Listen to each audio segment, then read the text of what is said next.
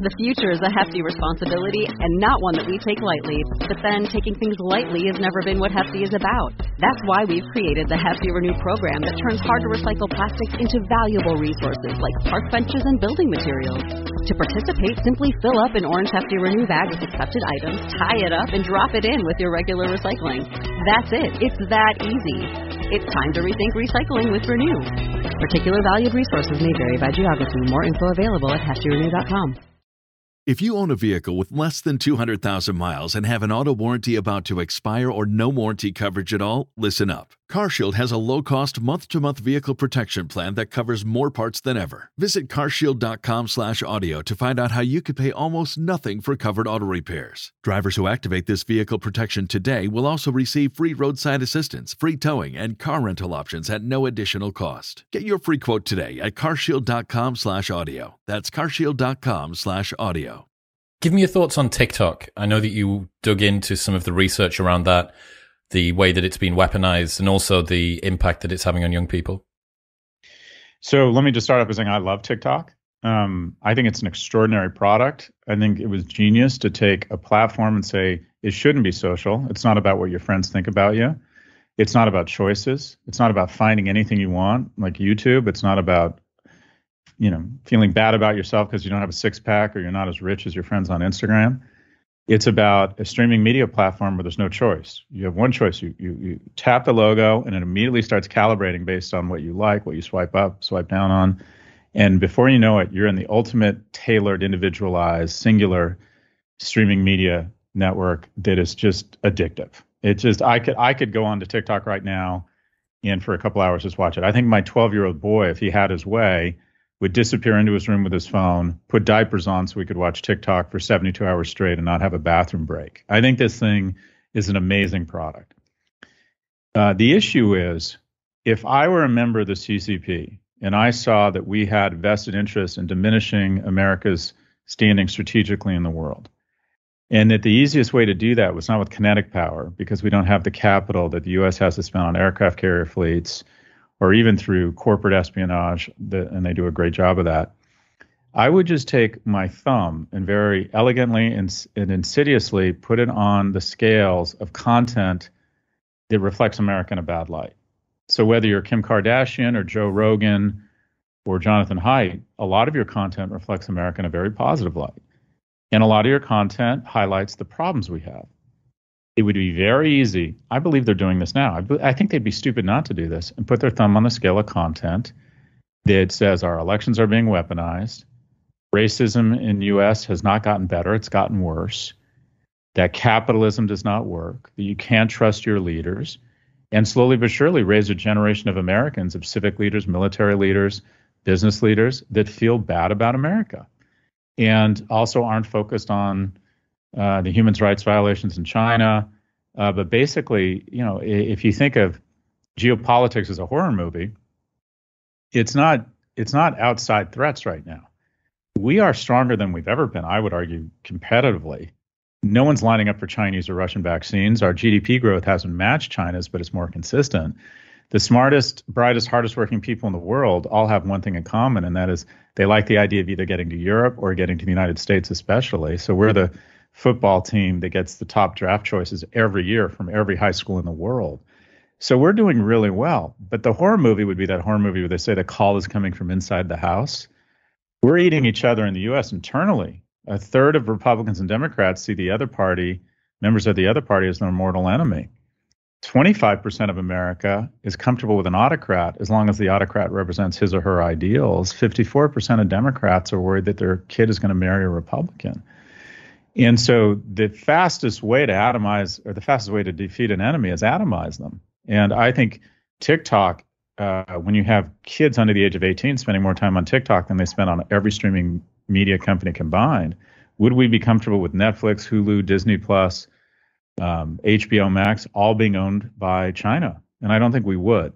So I think there needs to be a separation between ownership and the product. I think that Meta was the ultimate espionage product. I don't think the Mossad, the NSA, the GRU, MI6 in their wildest dreams could have come up with Meta.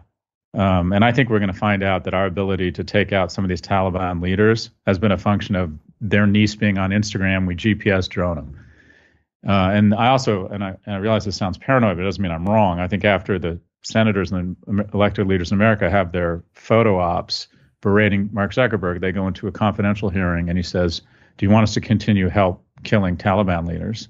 And they say yes. And he says, well, back the fuck off. I think that's why we haven't had any meaningful legislation against the big American platforms. But anyways, the ultimate propaganda tool is TikTok. I think they would be stupid not to do this. And I think we're naive to think that they won't be able to do it easily. And I think it presents a real national security risk. The wild thing is that TikTok content that is disintegrating America or reducing patriotic feelings towards it is generated by US in citizens. America. Yeah, this isn't the Chinese creating content, no. But because of the dynamic of audience capture and the reinforcement mechanism of getting that status response, you can press your hand on the scale that rewards creators that create a particular type of narrative, and that it turns every individual TikTok user that cares to talk about politics to be more likely an unwitting, unwilling CCP agent. It's so brilliant and insidious at the same time. And by the way, let's wrap all of this in really joyous dance videos, which makes it all feel really benign. It was done to a Justin Bieber. The catastrophe and the apocalypse will be done to a Justin Bieber soundtrack. That's right. So it doesn't really matter. It all feel good. And you don't even have to put your thumb on the scale of certain individuals and not others. It can be the content from the same individual. In this podcast, I will talk about very hopeful things for America. I don't think there's anything wrong we can't fix. 50% of the world's philanthropy originates from U.S. institutions. Yeah, if you were to have one global news headline for the last 100 years, it would be that British, Russians, and the Americans turned back fascism. The one headline for the last 50 years would be unprecedented global prosperity led by America. I'll also talk about failing young men in the U.S. and how they're struggling, and young men have never fallen. That cohort has fallen further faster in the U.S. than in history. If you're TikTok and you have a series of 30-second clips, and you're with the CCP, which narrative do you want to see rolling more often? And it's just super, super easy. They could just they don't need to produce their own content. They just need to tweak the algorithm to say, in the same 60 minutes, an individual will have pro and anti-American content. And we're just going to slowly but surely dial up the anti-American content. And it's from someone you trust. It's from someone who also has pro-American content, so you think their content is credible. Let's create a lot of doubt about the efficacy of the vaccines.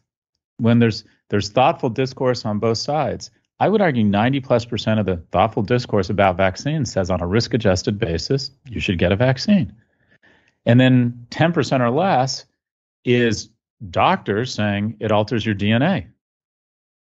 If I'm the CCP and I want to create controversy and I want to get us hating each other more, let's make that content 50-50. Let's have everyone go at each other over the vaccines. So I always say, just quite frankly, if I were them, that's what I would do. Why spend money on aircraft carriers? Why compete on a level playing field when we have this Trojan horse the size of Montana residing in the U.S., and we have this vehicle that the upcoming generation of Americans love, and just a few small tweaks, and slowly but surely, they won't even know. The movie The Sting, I don't know if you saw it, with Robert Redford and Paul Newman, but the key to a great con is the mark never knows they were conned. We're all victims of propaganda right now. We all see on the left and on the right that sways our view, but we don't think we've been fooled. It's much easier to fool someone than convince them they've been fooled. Because to acknowledge you've been fooled is like saying, I acknowledge I'm an ass. I'm acknowledge someone's gotten the better of me. And people don't like that. So I think it's happening now, and I don't think we know what's even happening to us.